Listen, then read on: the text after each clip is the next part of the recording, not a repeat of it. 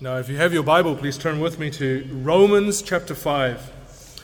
And here in West Church, we've been going through the book of John, but this morning I want us to look at Romans chapter 5, verse 6 to verse 11. And, this is actually the first passage I spoke on publicly all those years ago when I was, kind of first learning how to preach. This was the first one I spoke on, and I didn't do justice.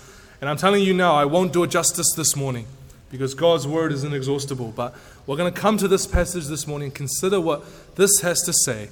And the reason why I'm speaking on this is next weekend I'll be away at a young adults camp, and I'll be speaking about the idea of forgiveness and repentance and reconciliation. And I want to really consider that in terms of God and us, and then from us to one another. The idea of forgiveness. And this is one of the passages that speaks so clearly about God's treatment of humanity, how He thinks of us, how He acts towards us. And I'm just going to say this from a personal point of view. This is one of my favorite passages in all of the Scriptures. It is an amazing passage. And this morning I want to make 3 observations, but we'll read the passage now, shall we? We'll read it and see what God's Word has to say. Verse 6. For while we were still weak, at the right time, Christ died for the ungodly. For one will scarcely die for a righteous person, though perhaps for a good person one would dare even to die. But God shows His love for us in that while we were still sinners, Christ died for us. Since therefore we have now been justified by His blood, much more shall we be saved by Him from the wrath of God. For if while we were enemies we were reconciled to God by the death of His Son, much more, now that we are reconciled, shall we be saved by His life. More than that, we also rejoice in God through our Lord Jesus Christ, through whom we have now received reconciliation. Let's pray and ask for His blessing. Oh Lord, we are so grateful to You for this time and this place. We're so grateful to You, Lord, for Your holy word. And as we come to this passage now, this morning, Lord, we pray that You would send Your Holy Spirit mightily into every single heart here this morning, helping us to understand what it is You are saying here, and not just to understand in our minds, but to have our hearts receive this truth and be transformed by these truths. Would You, Lord, personally speak to every single person here through Your word this morning. We ask this in Jesus' name. Amen. I want to make 3 observations this morning from this passage. 3 very simple observations, but 3 observations, 3 truths that I think is so important to understand that I would plead with you this morning for your total attention to these 3 things. Because they concern our relationship to God as human beings. How we are to think and approach God, our Creator, our Lord, the source of all life, joy, peace, and happiness. And the first thing that we must note as we read this passage is that 4 times the Apostle Paul, under the inspiration of the Holy Spirit, says we were weak, ungodly, sinners, and enemies of God. And the first point I want to observe from this is that every human being is in need of God's forgiveness and salvation. That's what we find here in this passage. We read here that while we were still weak, at the right time, Christ died for the ungodly. If while we were still sinners, Christ died for us. We read that while we were His enemies, Christ reconciled us to God.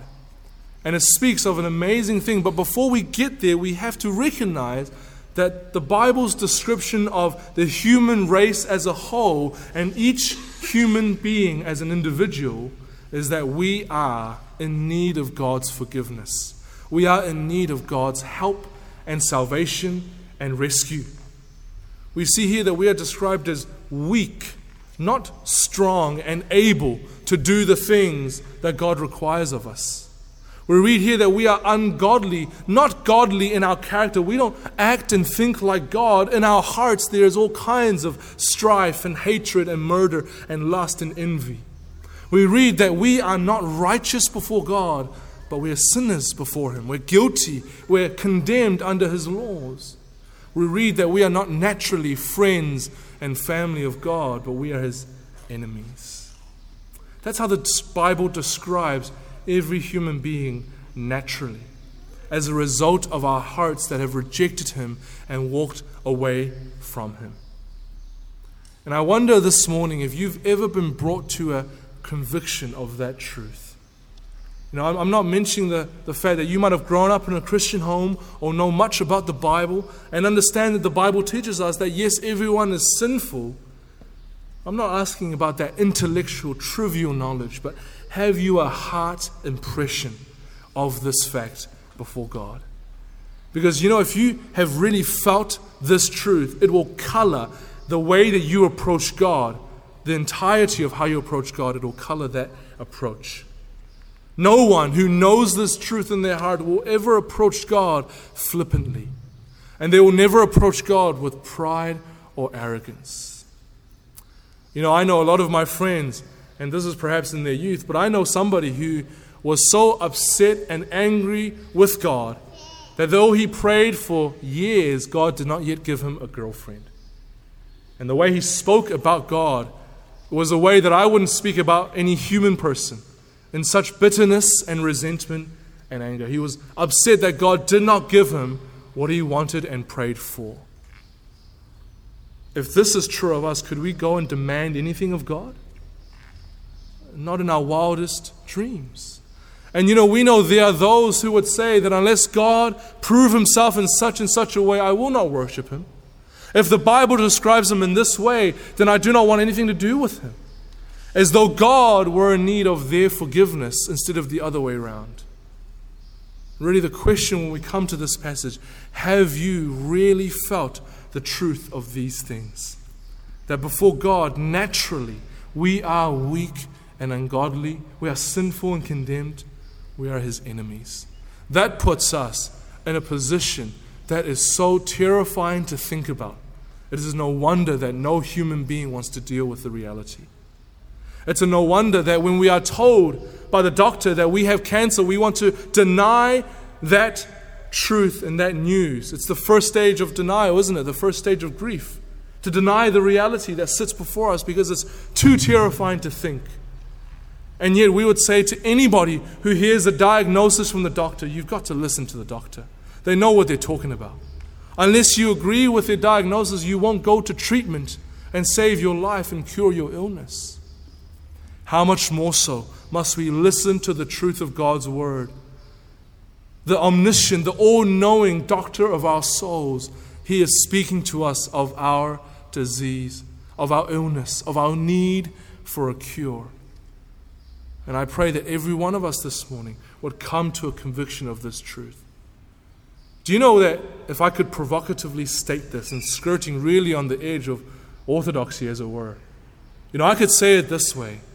If this morning you are not weak or ungodly, if you are not a sinner this morning, and if you are not an enemy of God, there is no Savior for you. There is no possibility of forgiveness for you, because by your own admission, if you claim not to be these things, you don't need it. You are not in need of God's help. And so there will be no Savior for you. Christ will do nothing for you. Can we imagine the idea that Jesus Christ, the Son of God, in all His glory would come willingly to this earth and die on the cross if we did not need to have His death be done? If we did not need His salvation? Would Jesus shed His blood in vain? We must perish that thought. We cannot let that thought stand. God would never suffer the death of His own Son unless it were absolutely necessary for us to receive salvation, for us to be cured of our guilt before Him. That's why Jesus is recorded as saying in 3 of the 4 gospel accounts, He did not come to call the righteous to repentance, but He came to seek and to save the lost. He came to call the sinners to repentance. If this morning you have not the conviction in your heart that this describes you, you will not come to Jesus and receive all the benefits that is in Him. because you won't think that you need it. And unless those around us, by the grace of God, are brought to that conviction, they will not look on Christ. They will not seek Him as they should. Many in our day see Christ as a cosmic vending machine, not as a Savior and not as a Lord. Because they come to Him not because they think that they need Him, but somehow they think that He needs them. The reality is far different, because we read in this passage that we are the ones who are weak and ungodly. We are the ones who are sinful, and we are the ones who are in need of God's forgiveness. That's the first thing that we note here this morning, that we need God's help. And then we note further on, as Paul describes, that while we were such and such, something happened. God chose to act. He did something. And we read that Christ died for us. We read that Christ shed His blood for the undeserving. We read that God in Jesus Christ reconciled and repaired the broken relationship with those who were His enemies. Wow. Can we dare to imagine that God would die for the undeserving wicked? Maybe for a righteous person, one would dare to die. But for the one who is totally undeserving, totally unworthy, can there be found anybody in this world who would die for those like that? And yet God, it says, demonstrates His love. He puts it on full display, His love towards humanity, in that before we were deserving, Christ died for us, to offer us the way of salvation, to give to us the way to be with God again. We read that here, this passage, don't we? That God gives us that salvation before we deserved it. And so we know that God's love comes to us freely, unconditionally. It is not dependent on anything within you. Do you have to be strong before you are able to receive the love of God? Not according to Romans chapter 5, verse 6 to 11. While we were still weak, Christ died for us. Must you become a godly person and change your terrible habits before you can receive the love of God? No. While we were ungodly, Christ died for us. Must you become righteous and earn the merits before God before you are able to have a relationship with Him? No, Paul says, Christ died for the sinners. Must you become a friend of God? Must you now lay down your arms first before you can receive God's love? No. While we were His enemies, Christ reconciled us to Himself. If you have come to a knowledge of your undeserved unworthiness before God, this is the best news that anybody can ever say to you. That God does not require anything of you before you come to Him. That He puts no hurdle before you. That He does not put anything in front of you that you must first do. In fact, we can say that you have to do nothing but believe and receive all the wonderful love of God in Jesus Christ. The full forgiveness of your sins. The reconciliation of you to God. The adoption into His family. He will grant you all of these things to the undeserving one who puts their faith in Jesus Christ, who looks at Christ as He is put forth in the holy words of God and takes God at His word and believes on Him and relies entirely upon Him. This is the best news that anyone can receive. And it is so wonderful to us because if we're honest, if we are weak and ungodly and all of those things, we don't have the power to change ourselves. We don't have the power to fix ourselves up to be acceptable before God. A broken jar does not put itself back together. It needs the creator of the jar to come and gather the pieces and to glue it back together so that it becomes a usable jar once more. Humanity is broken, and only God, our Creator, can fix us. And in His wonderful love, He looks at every single one of you in the eyes and He opens His hands and He says, come to me as you are and I will fix you. I will save you. I will wipe away your sins. I will do all that is necessary. What encouragement to every one of us to go to Him. What wonderful invitations for us to approach Him with a heart full of confidence and faith that though we are unworthy, He will accept us. He will not turn us away. If anyone should believe in Jesus, they will not be put to shame. That is the promise of the Bible. But note this, all throughout this passage, there is no description of this wonderful salvation apart from Jesus Christ.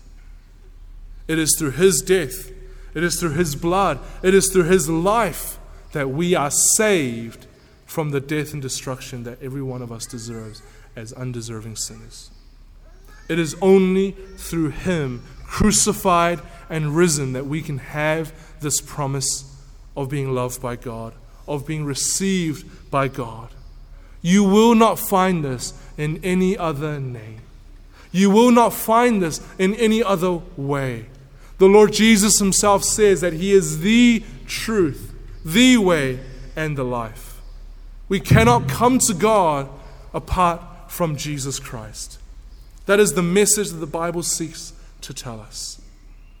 And I pray this morning that you have put your trust entirely upon Jesus Christ. Don't put it on your church attendance.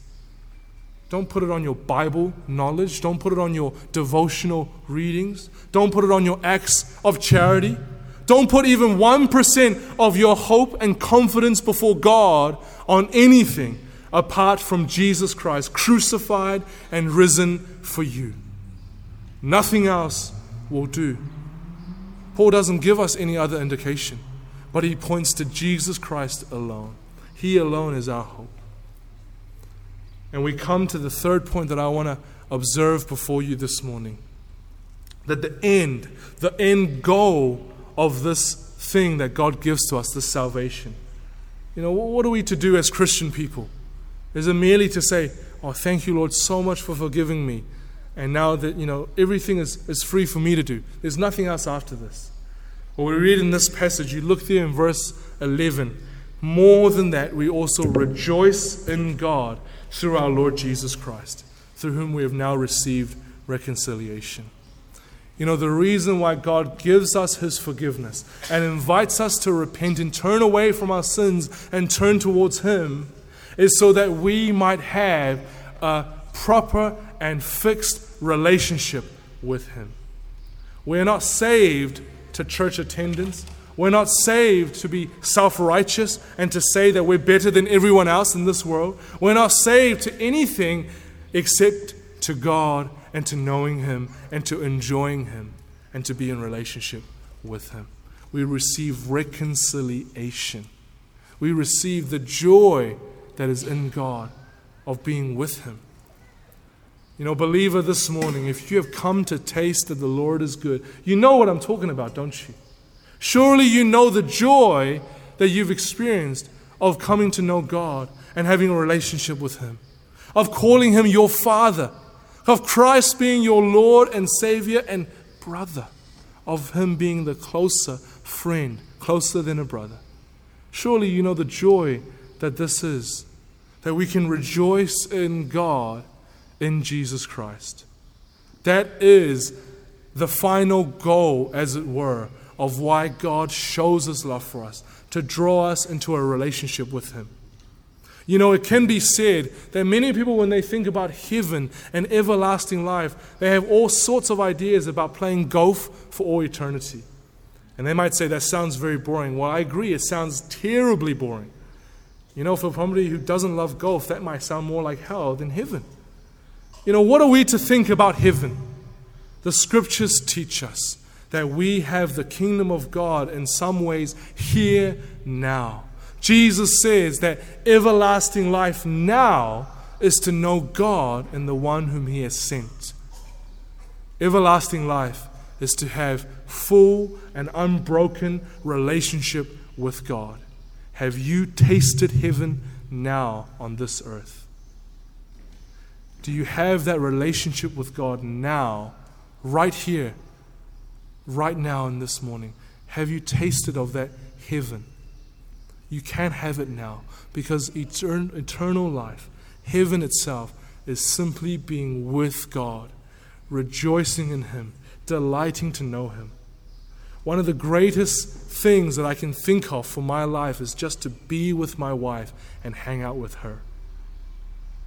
Is that your heart's attitude towards the Lord your God? Because we see that every heart who has been reconciled to God, that is their attitude, isn't it? And I'm not saying that this will always be the case, because we know in this life so many things take us away from that joy in God. So many trials and sufferings stop us. So many doubts internally stop us. So many sins prevent us from having that relationship with God. But every true Christian has tasted of this in one degree or another, even though it might seem so small that they can barely remember it. This is the thing that we ought to aim for as Christian people. This is the one thing that we live our Christian lives in shape around, in direction of. What are we doing for our Christian life? Many people think that the entirety of the Christian life is doing acts of service to God. That is actually secondary. Their Christian life is merely attending church. Their Christian life is merely reading about the Bible and finding out facts about God. The Christian life consists entirely of this, in knowing God and rejoicing in Him.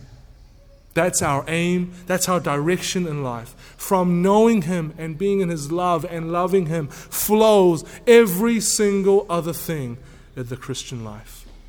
Pick a topic. Well, we want to come to church as part of the Christian life. If we are in a relationship with God, absolutely. We love Him. We are loved by Him. Why will I not want to be with His people and my family? Will I want to share the good news with those around me? Absolutely. When I am so delighted with His goodness towards me, I want everyone around me to know Him and His love.